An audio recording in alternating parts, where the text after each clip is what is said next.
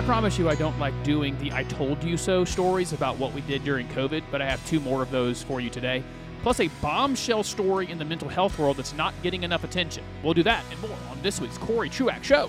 This is the best thing that could be happening. And I think you would agree. The best thing is that it's happening to you and me. The headline from Psychology Today, a publication very friendly to all the claims of the mental health profession.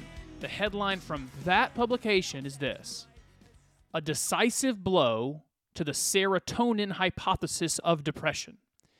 In large part, what this study and what some of these results are showing is that everything we've been told the last 30 years, 40 years about depression, it's not quite right. Welcome to the Corey Truax Show on his Radio Talk and wherever you listen to podcasts. We'll get started on that story in just a moment and all the many cascading effects and consequences thereof.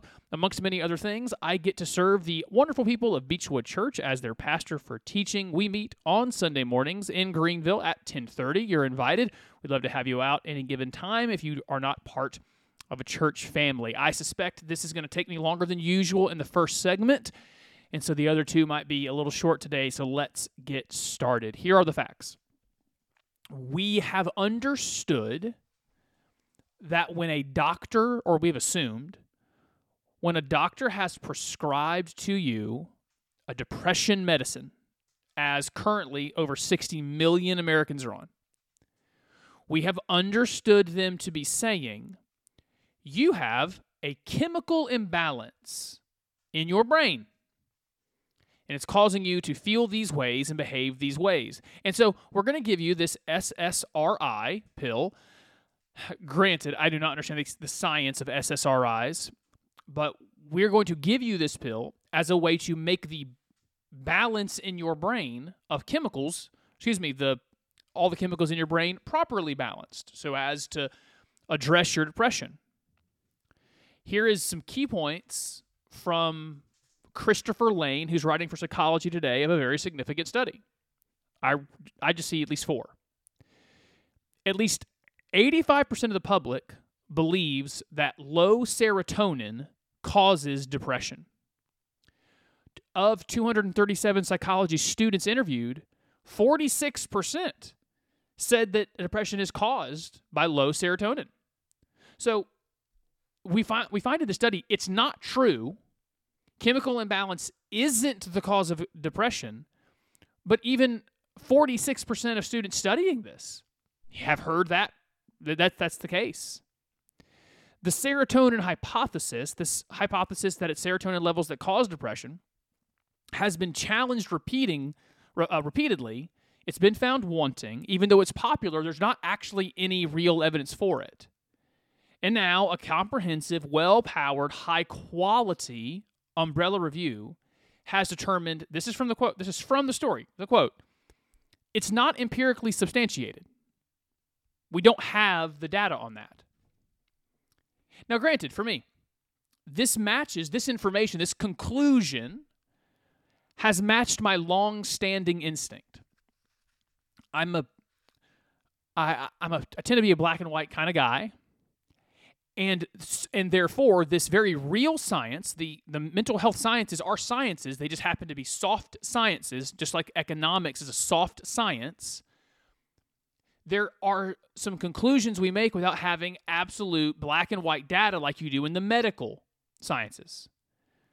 Just for example, I know how to diagnose diabetes. There's a certain level of insulin that should or should not be.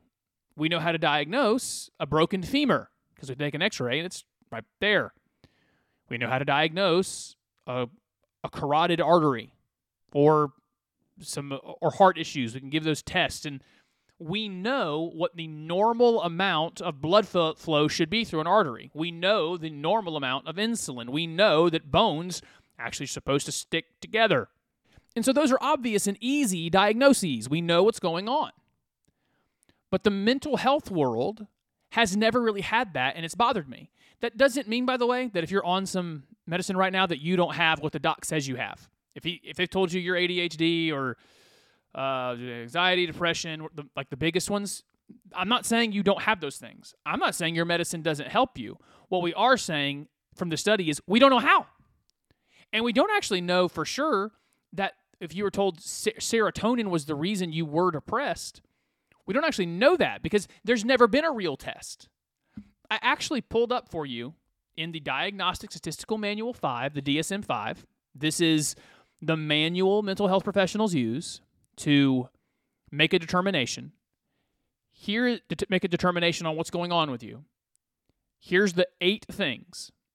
The DSM outlines that an individual must be experiencing 5 or more of the following 8 symptoms in at least a 2-week period. And also, just as a prerequisite, they must be in a, quote, depressed mood or, quote, have lost interest or pleasure in life. So you can already see how it's not as hard a science as a blood test. It's already not as hard a science as an x-ray. Like we have 8 things. If you check off the box for 5 of them for 2 weeks, then you're depressed. And we should give you some meds.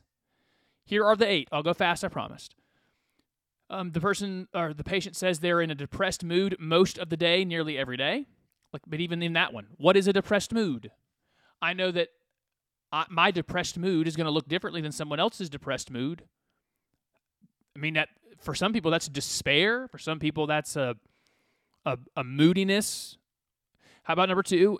They have a markedly diminished interest or pleasure in all or almost all activities most of the day or nearly every day. They have significant weight loss or weight gain, or a decrease or increase in appetite nearly every day.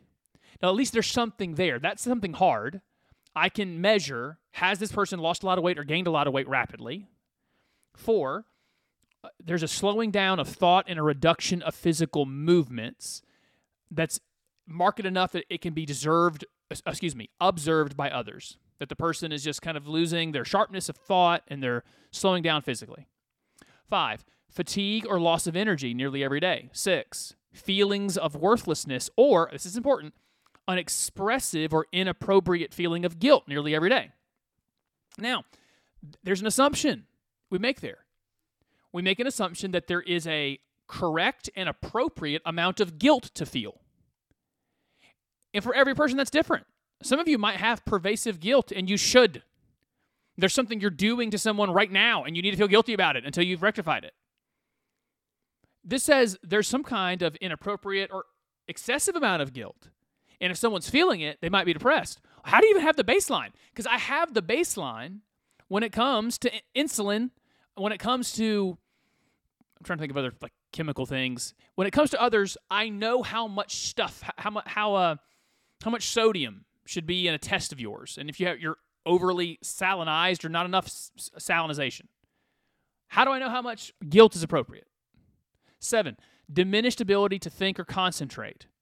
8, recurrent thoughts of death, recurrent suicidal ideation, or a suicide attempt.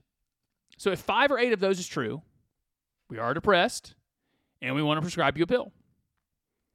You can see how it is just fundamentally different from hard medicines. Now, this is not, don't hear me doing this, I'm not diminishing the mental health field. I think talk therapists are super important. I am saying we don't actually have, I'm not saying this. Psychology Today is saying we don't have a credible, absolute claim that there's a chemical imbalance that these medicines are treating. Now, we can't even say this. We can't say the medicines don't work. All we can say now is we work, they seem to be working, and we don't know how or why. I mean, there's people I know, I'm not going to say their names, that are super close or not as close, but I've had conversations with, and you had a really bad situation emotionally, mentally, you started taking something, and it has changed. I know of at least one commentator who's getting more and more, I'm going to leave his name out too, who's getting more and more tedious. He would just claim, yeah, it was a placebo effect. A doctor told you if you took this, you'd stop feeling this way, so you took the thing and you stopped feeling that way. It was just placebo effect. You believed it. I don't think that's true. I think these are powerful drugs. They're doing something. But it does lead me to say that we are giving chemicals to people we don't know that anything is wrong with them chemically. We don't know that there is. Maybe there's other options in the mental health world. I noticed this. There's an odd intersection here of biases. Secular folks and folks on the left, they interact with things like depression, anxiety, all the mental health stuff with very little skepticism, really no skepticism. There's just an absolute surety that your emotions in your mind and what doctors have said about them and what the industry has said, they're just right. And what's odd about it in the intersection is the left is generally skeptical of giant industries. They're skeptical of big oil, big business, the big banks. But here is a giant industry. Pharmaceuticals is a giant industry, multi-billion-dollar industry. And we even know, if we go back to just the last few years, actually the last few decades, with the opioid crisis, we have recent evidence to show they'll do stuff to make money, just like the rest will. They'll cut corners to make more money. They'll do it. Is that the entire industry? Does it mean the entire thing is rotten? No, I'm not saying that. But we do know, we have recent evidence that drug companies will push drugs that they know have some consequence. And there's been real consequences to pushing all those pain pills, to selling to doctors that there's a level of pain that's inappropriate and we can fix it with a pill. And then equally the right. People like me, we tend not to be skeptical of big business. I don't. I think profit motive is actually incredible because true profit motive will lead you to want to do the best thing for your customer and for your customer long term because you want to keep them buying from you for a long time. You want them to be healthy. There's an incentive here to do a great job for people. We believe in the profit motive, and that's why we're not skeptical of big business and big pharmaceutical and all the bigs. But it is actually folks like me who tend to be skeptical of these things. And it might just be a worldview thing about the nature of humanity that I think people like me, I know me, I look at the world naturally and think, yes, there's circumstance, there is trauma and events. Those things cause adverse maladies in the emotions in the mind. And there is healing for it. We know from the Christian perspective, ultimately healing is going to be through Jesus. It's going to be a spiritual healing. And also, there's going to be need for tools and strategies to shape the mind, to take every thought captive. And we tend to think that that's where a lot of these maladies in the mind and the emotions come from, and that it's not physical. And we've kind of switched left and right when it comes to skepticism over this industry and the content therein. So here's where I want to start closing up this topic. We're not finished yet. I got more to say, but here's what we know at least. We are giving people powerful drugs for depression. We technically don't know what they do. We technically don't know why they work. So some things I don't want you to hear me saying. Don't stop taking any meds you're on. If you're on them, keep taking them like you're supposed to. And then I think it's very much worth you asking your doctor, hey, I saw this study. Psychology Today published it. They're not skeptical of your industry. And they're saying this pill I'm on, we don't really know how it works. And just at least be willing to talk through it.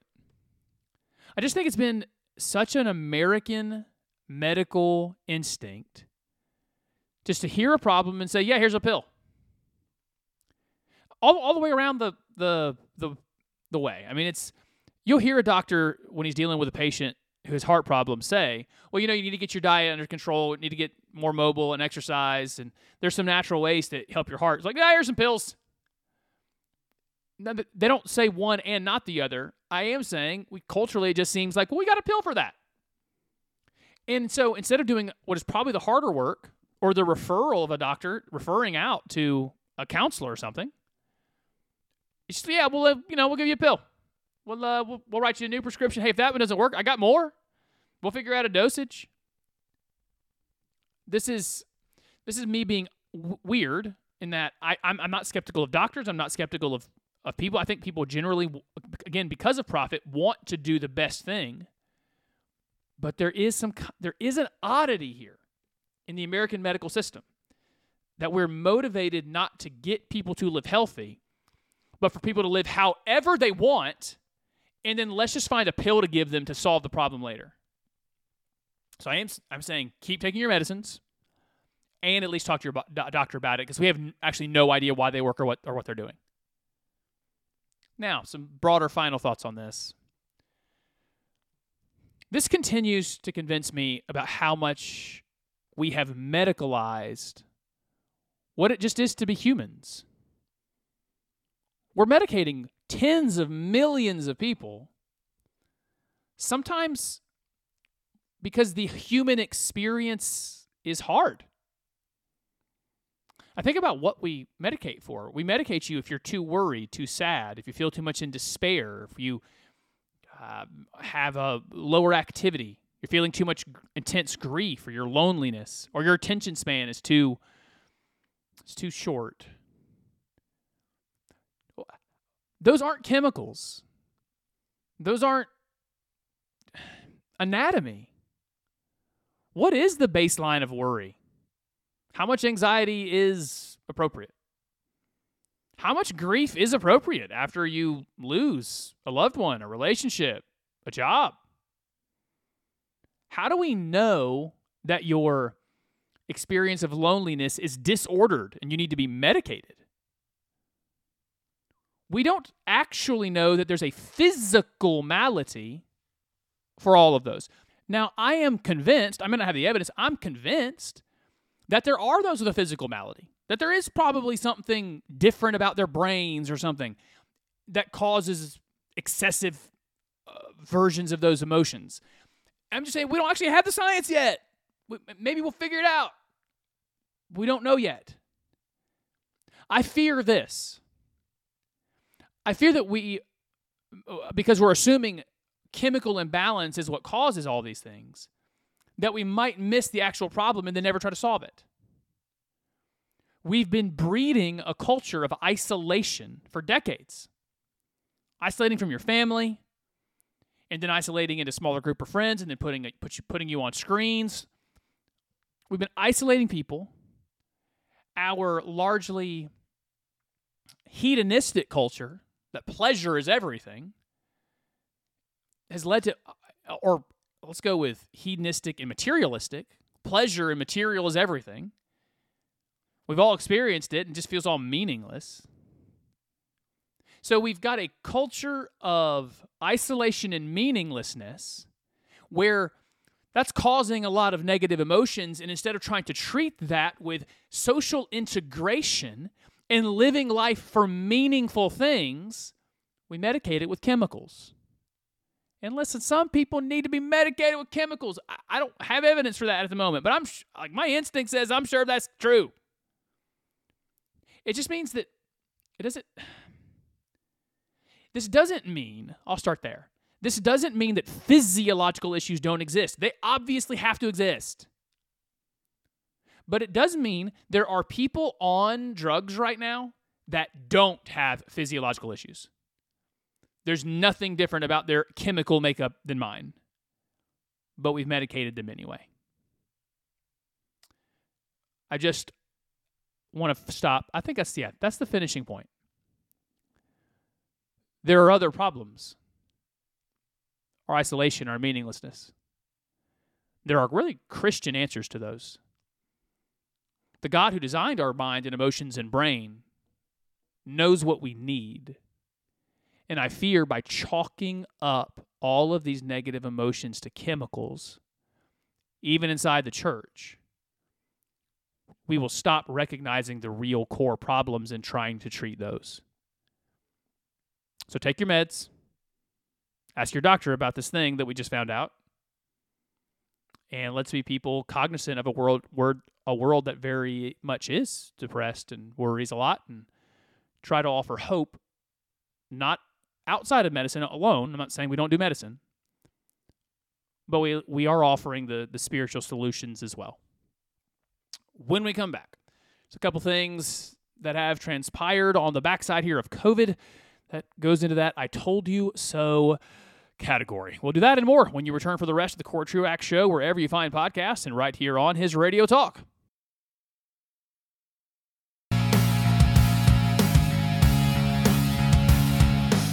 Dr. Deborah Birx, part of our giant medical infrastructure in the United States government, one of the faces of the COVID response, admits something that, I don't know, a lot of us were saying at the beginning of 2021 even, and it's got me a little frustrated. I want to tell you about that and a little bit more. Welcome back to the Corey Truax Show on his Radio Talk and wherever you listen to podcasts. Find me, Corey Truax, on Facebook, Twitter, or Instagram. Look for my weird name, Corey Truax. You can also email the show at CoreyTruaxShow@gmail.com. I'm going to say that a little slower, CoreyTruaxShow@gmail.com. Would love to hear from you with anything you think should be on the show.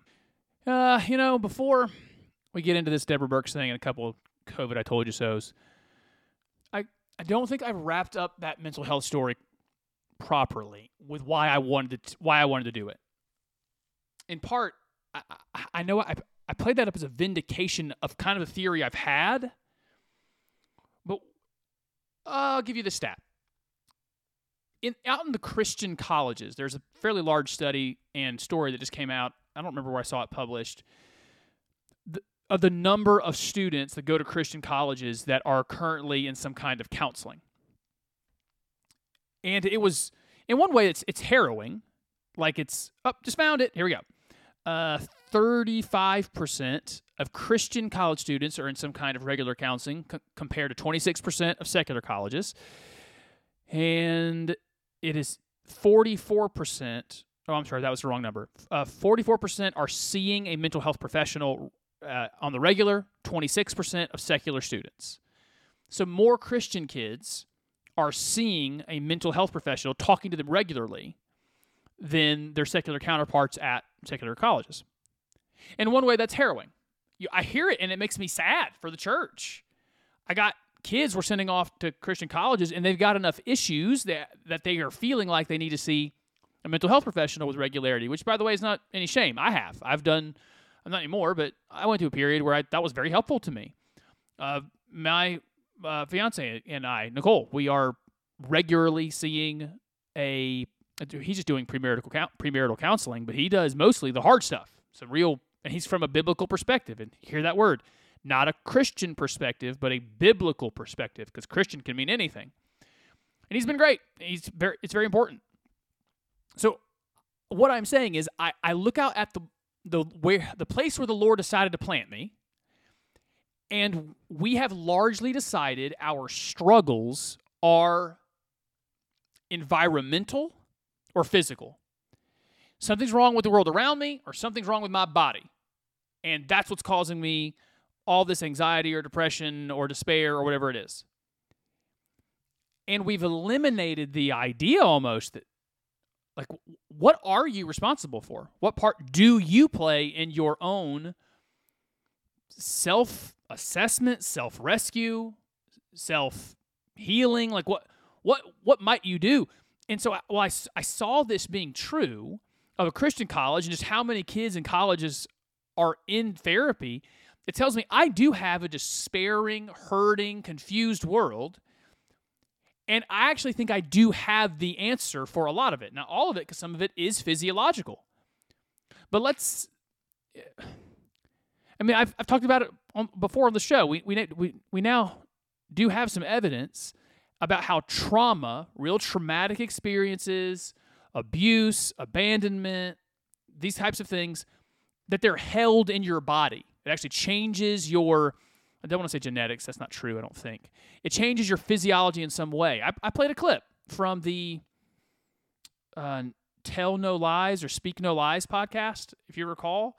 I did that on the show, Epigenetics, that's what it was called. It just popped in my head. Epigenetics, that there is some kind of change in you. You hold your trauma if you had any. You hold your abuse. All right, so that might be drugged, but that also might be something we can talk through, counsel through. In the old school Christian world, we called that soul care. And so I got to move on to other stuff. I'm just trying. I feel like I ended up talking to you about that as a way to vindicate me, saying, see, I knew something was wrong here, and not saying to you, guys, we actually obviously have a problem. Tens of millions of people are on drugs. A huge chunk of our students are in therapy. People are hurting and freaked out in a very unchristian culture, and we might actually have the answers and the resources in the gospel to help a lot of this. And that's why I told you about it and what I want us to work on. That was the point. I hope it came across that way. All right, here we go. Deborah Birx. She was the other face of pandemic response that wasn't named. What was his name? Fauci? Dr. Fauci? Anthony Fauci? She was the other face of pandemic response. Recently said the words after the President of the United States was infected with COVID-19. She said the words, we probably overplayed the vaccines. Oh, boy. If I would have said into this microphone on March in 2021, remember the vaccines came out in January of 2021, or maybe they were a little bit before, I don't remember, somewhere around there. If I would have said into this microphone in March 2021, I think they're overplaying the efficacy of the vaccines and how it's going to change everything. And then I wrote that into the notes of the show that was going to be published. Oh man, the flags on my show. Get your COVID-19 information at this resource center here. The throttling of my listenership. I'd see the numbers drop when you put in the wrong, not a huge amount, but you see the numbers drop some when you put in the keywords. But I mean, that's what I was seeing. Like, here's what we were told. Joe, the President of the United States actually said, if you get the vaccines, you won't get COVID. Ruh-roh. That ended up being not the case at all. But we were told two things primarily. One was that you can prevent yourself from getting COVID by getting the vaccine. Two, you're selfish. You got to do it because you can infect others. So you need to protect yourself, and that might be selfish, but you can protect others if you get this vaccine. Both of those things have obviously been lies. The thing that's been true, what should have been said from the beginning, is if you'll get a COVID-19 vaccine, you do well for yourself. You might protect you. But we are seeing, obviously, that transmission and infection are, I guess, probably adjusted in some way. But we're talking about, the President of the United States got like 3 doses. He still got it. We see that stories a lot. We even see people like me with natural immunity get reinfected. And so what we actually know is this vaccine is only for you. You're the only one that benefits marginally on the statistics. I say that because I know there has to be some effect. You've got to be less likely to pass it if you've had that vaccine. That's obvious, logical, and true. It just seems to be that the numbers of infection over the last year and a half of having the vaccine is that whatever effect it has, it's very minimal. And a lot of us were saying that. A lot of us said, you're overplaying the vaccines. It's incredible that you guys got to one from, and I've said that many times, like less than a year. That's awesome. How cool is that? Way to go, science people. But then you sold them as a cure-all and made a mistake. And so, yes, thank you to Dr. Birx for finally saying what we all knew, people like me, knew a long time. Yeah, you overplayed the vaccines. 2, this one's in Canada, but it's one I kind of followed. There was a pastor up there, Arthur Pawlowski? Arthur Pawlowski. He kept his church open during the COVID-19 lockdowns in Canada, which I would argue, and I think I'm completely correct, it was the right call. He made the right biblical call to say to the state, this isn't your business. This is the realm of the church. You do what you're going to do. We're going to open the church because you're not sovereign over my church. The government doesn't get to run everything. He did the right thing. Now, he's also not my cup of tea in that the videos of him, goodness, he's a yeller. He called the cops Nazis who came into his church. And granted, the guy came from a part of the world, he immigrated to Canada, came from a part of the world where governments are much more jackbooted thugs. And, I mean, the guy was in Canada. They might be edging towards totalitarianism, but it will be the sweetest, nicest totalitarianism anyone ever had because they're Canadians. They're a largely effeminate group. So this is what happened with him is he was fined like crazy. I don't think he was ever arrested, but he was given lots and lots of fines. There's a 3-judge panel in Canada that recently overturned all of the decisions against him and said that all of the money he was fined and was paid has to be paid back to him. It was tens of thousands of dollars. That all of the other fines being levied against him are vacated. He was completely vindicated. Let me go to the story here. I got this from the Christian Post. About halfway through the story, Pawlowski pointed to the treatment he has received over the last 2 years as a violation of the order in the preamble to Canada's Charter of Rights and Freedom, which proclaims that the country acknowledges the supremacy of God. Quote, "Leave the pastors alone, leave the clergymen alone, leave the Christians alone. This country was built on Judeo-Christian values, the supremacy of God, and the rule of law," Pawlowski said. Quote, "We're not criminals. Those that did that to us are the criminals, and I hope one day we will be able to go after the real villains and charge them for the crimes that they have committed." So that's when you see, or what I say, he's not my cup of tea. Can you see why? There's a vengeance there, and let's go get the ones that did us wrong. And it's just not my style. Okay, so those were 2 vindicating things on COVID that I wanted to get to. So I'm going to now, since we went long on the first segment, we're going to go short on the second and get us right back on time where we're supposed to be. So when we come back, I want to talk about another story about vengeance and why it's a bad idea. I have a illustration for you and why the political desire for vengeance is actually quite destructive. We'll do that and more when you come back for the rest of the Corey Truax Show on his Radio Talk and wherever you find podcasts.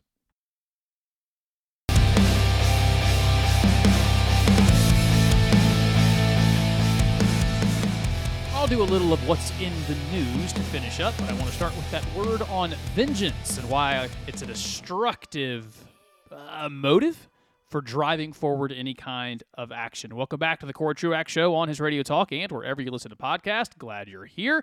Email the show at CoreyTruaxShow@gmail.com. We'd love to hear from you. You can help out with creating content for the show as well. I found in the Marvel world, the Marvel Cinematic Universe, that the Stan Lee, the creator of all of those, he seemed to understand that vengeance is a really bad motivator. Often, his villains were trying to address some kind of wrong they feel like happened to them. Yeah, I remember, in particular, I talked to my 2 boys, my 2 nephews, about this after we had seen Captain America Civil War, which set off 2 of the heroes against each other. At the climax of the movie, the villain who had set the 2 good guys against each other, he was using vengeance as the motivator, and he was motivated by vengeance. Everyone had felt wronged, and they were going to destroy each other over it. And he comes up to one of the characters, he interacts with one of the other good guys who has a vendetta against him, and so this good guy has every opportunity to kill someone who actually killed his dad. That's the storyline. And that good guy character, it's actually the Black Panther, says to him, vengeance is destroying them below, the 2 heroes who were fighting. It's Captain America and Iron Man, by the way. Black Panther says, vengeance is destroying them below. I will not let it destroy me.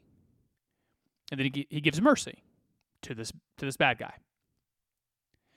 Maybe you know that from your own life. when you are motivated against your spouse, against a sibling, someone at work, your motivation is that they have done something wrong to you and they're going to pay. You're going to get your vengeance. It's an ugly emotion. It's destructive. And it's really never satisfying. It's one of my, oddly, it's terrible theologically, one of my favorite Taylor Swift songs is called Better Than Revenge. And it's her singing to some girl who stole a guy from her. And I don't know exactly what Taylor Swift is claiming in the song she's going to do to get revenge, but the tagline of the chorus, like the money line is, there is nothing I do better than revenge. And I'm sure there's like a fleeting satisfaction to being able to inflict pain on someone who's inflicted pain on you. But in the end, it's just two hurting people. You feel like you got justice, but it's now just created more hurt in the world. I'm giving you this illustration because it does come into our world, into the news a bit, and I want to go ahead and set up the value that revenge is a terrible motivator. That the Bible would tell us, vengeance is mine, says the Lord. He'll get justice. He'll get vengeance. It's not in your power to do. If it's not in your realm of authority, don't take vengeance. Don't get revenge on people. And so we take that even into the political world and the social world and civics and what's going on in the world. So let me take it there. I am hearing from the party on the right that when they get power after this November of either the House, the Senate, or both, what they're really motivated to do is launch some investigations. Let's investigate Hunter Biden. Oh, we want to investigate the FBI for that obviously faked dossier from Kevin Steele that sent out into the world the idea that the former president of the United States was being urinated upon by Russian prostitutes, and like the whole thing was fake. They want to go after that. Some of them, I think very wrongly and stupidly, want to investigate the 2020 election. Why? They want revenge. They want to investigate the social media companies that covered up the Hunter Biden story, and they want to get to the bottom of it. I tell you this, these are bad motivations to get power, to get revenge, but also it will be ineffective. I need to say that out loud. I don't think I have any listeners who actually are people of power. I know I have some listeners who work in low-level positions in at least one congressional office. I'm saying to you, what an idiotic agenda. The American people are largely concerned about three things: how much everything costs, inflation, having a healthy economy and employment, and crime. That's the big three right now. Vast majority of Americans could not care less what's going on with Hunter Biden. They don't care. And if you try to make a campaign about it, if you try to make it an agenda item, you'll lose those people. Most of them could not care less about the election of 2020. We're all over it. We're done. I'm done. Let's go. Let's move on. And if you get your concerns uncalibrated from the people, you'll get shellacked later. That's actually what's going on the left right now. They are most concerned with teaching your kids they can be the opposite gender. They're most concerned with sexual freedom and no consequence sex. Like that's their concerns right now. They're all about or climate change. Those are their concerns. And the American people are saying, I'm concerned about the economy, inflation, and crime. I think we have those problems. And the left looks back at them and says, you're a bigot if you don't affirm your boy is a girl the moment he says that he sort of likes Black Widow instead of Iron Man. Like, hey, we're not talking about that. We're not concerned with it. We're concerned about these three things. And folks on the right, if you make revenge your agenda, and it's about Hunter Biden and previous elections and what the social media companies did, the American people are going to look back at you and go, I didn't elect you for that. I don't care about that. I care about the economy and care about inflation. I care about crime. I want to deal with those things. Deal with those things. and then I wrote down one exception to this. I don't think Congress is the right body for this, but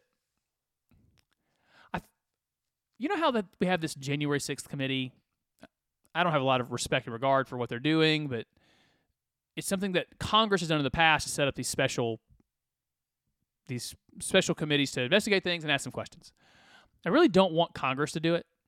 I'd love to get bipartisan appointment. I'll give you an example. None of you will remember this because you're not a nerd like me. But when I was in college, the Bush administration, I'm almost positive this is true, the Bush administration had the Erskine-Bowles Commission, and I can't remember if Erskine or Bowles was the Republican or the Democrat, but they were former senators. They weren't even in office anymore. They were old men. And they picked an even number of people to sit on the commission to study the deficit and the debt. And they were to issue their report and their recommendations on the deficit and the debt and what should happen, what steps Congress should take. I'd like to have something like that for COVID response. The further away we get, how do I say this? I am not given to anger. At the time, I was frustrated with COVID response, and I saw anger in other people, and I was mostly repelled by it. I don't like the anger. As time continues to go by, and all those things that we were doing that I called stupid at the time, but I'm now just seeing cause so much pain, long-term damage to kids, learning loss, long-term damage to this emotional state we're in. It was post-COVID that it really exploded with all of this, with all of our mental health issues. Inflation is what is worldwide. It's hurting people. It's mostly because of what we did during COVID. The very dangerous precedent set. It is dangerous that governors just said, we're having an emergency, you can't go to church. We're having an emergency, you can't go to work. We need some real parameters on what governors can do with when there's an emergency, what presidents can do. And I mean this, if you're on the right, left, or center, that should terrify everyone. It should be terrifying that the governments, and get this, I'm not given to hyperbole. I'm not given to fear. I try to specifically bring down people's fear and anxiety level. That's like a thing for me. And I'm telling you, the more I think about what we did during COVID, I get angry. I don't get scared, but maybe there is something like that. Like they just said, there's an emergency. We can do whatever we want. There's got to be protections around that. And I need every ideology to hear that. There's a terrorist attack or some kind of military issue, and you fear that the government might say it's an emergency. We're going to tell you what to do, and there's really no constitutional rights anymore. We're just totally in charge. If you're on the left, fear it that way. If you're on the right, fear it with what we just went through with COVID. That the government thought they could tell the church not to meet, they could tell you not to go to work for something that we all now can see wasn't as high risk. I mean, I specifically don't want to criticize a bunch of folks who were in the midst of it, trying to make decisions. And look, listen, I'll have as much patience as I can for all that, but we're on the back side of it now. We do have hindsight. It is 2020, and there's going to be other emergencies. And I want to know that we've got some answers on what governments can and cannot do during emergencies. Or what, I don't know, like definition of emergency. And so we can say to a president, to a governor, to a mayor who declares one, that we can at least sue and have the court say, hey, look, here's the law on what constitutes an emergency, and we're not in one, so you can't do this. That's it. I really want a commission of some sort to look back on COVID. It was such a bad time, bad response with far-reaching consequences that hurt a lot of people. And that right there, that value, hurting a lot of people. This needs to be one of the core motivations for why the Christian participates. We participate in this system of governance because we want to see human flourishing. We did not flourish during COVID, and we are we are really hurt after it. I like to study it and make some rules about it. All right. Just 2 other things I found in the news, 2 or 3, that I thought had some... Oh, yeah, one final thought on that. And I don't want vengeance. That was the other thing. So vengeance is a bad motivator. Vengeance is a bad agenda setter. Now, this COVID thing, the subset, I don't want to do it for vengeance sake. I just want to do it so we can get it straight. I don't want to punish anybody on the back end. Like that pastor said earlier in the last segment, the real criminals were the people who did this to me, and they should be prosecuted. I don't want to go back and do any of that. I just want to get set for the next emergency and what powers exist and what don't. All right, let's go. 2 or 3 more stories of things going on in the world. You might have heard that the party on the left in the country, they have been spending a good bit of money, 8 figures, advertising for candidates on the right that they think are beatable. So these are candidates who are kind of nutty, almost exclusively just nut jobs, who call themselves MAGA Republicans. They are the Trump folks, and again, quite nutty. And they're mostly losing their primaries, but they're getting a lot of support and a lot of money from the left. And the thinking on the left is, we can beat them. If we can make them the nominee with our advertising and our marketing, then we'll be able to defeat them in general elections. That's their strategy. Here's something that says to me. All of the hand-wringing and gnashing of teeth and the hyperbolic panic over those types of people, it's all fake on the left. When they say, democracy is a danger, you don't think that. You wouldn't risk having this person elected by giving them a bunch of money if you believed it. You obviously believe our institutions and our laws are strong enough to withstand even the nut jobs that you're supporting. Otherwise, what you're doing is so irresponsible and immoral. You're actually giving a lot of money and effort that could possibly end in the election of someone you think is a threat to democracy and freedom itself. You obviously don't believe it. You're liars. And we should see that for what it is. We should see it as a lie. If they believed it, they wouldn't be giving that much money to them. Second thing, and probably the final one. I've been saying on the show for months, we're in a recession. You're living in one right now, and that we will find out that we're in one when the second quarter numbers come out. So the second quarter ended June 30th.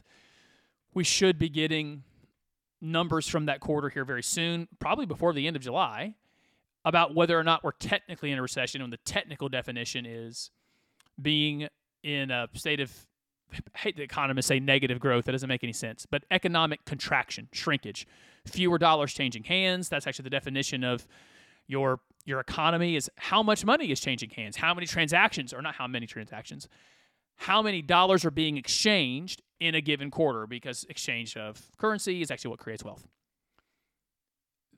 I think we're in one. And so when we're in one, and the President of the United States team says, that's not technically the definition. A recession is actually decided by this people. We have a panel of people. And this panel of people over here, they're the ones to decide to declare a recession or not. Oh, okay. So for almost a decade, we had a definition to a word, and everyone agreed on it. And out of nowhere, for your own political purposes, you just want to go, no, I'm just kidding. Well, we don't have that definition anymore. We're just going to have a panel decide.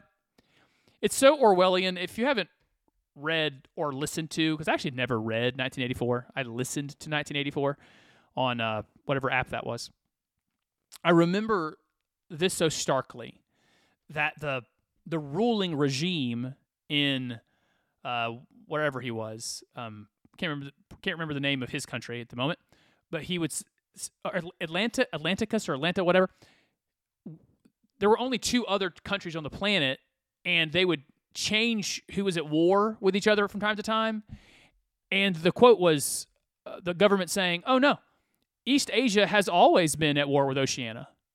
And like the previous day, the headlines would have been, Oceania and East Asia are at peace. But when they go to war, they just change the truth and say, no, it's just always been that way. And if you don't say what we're saying, then you're the kook and you're the fraud, you're wrong. it's East Asia has always been at war with Oceania.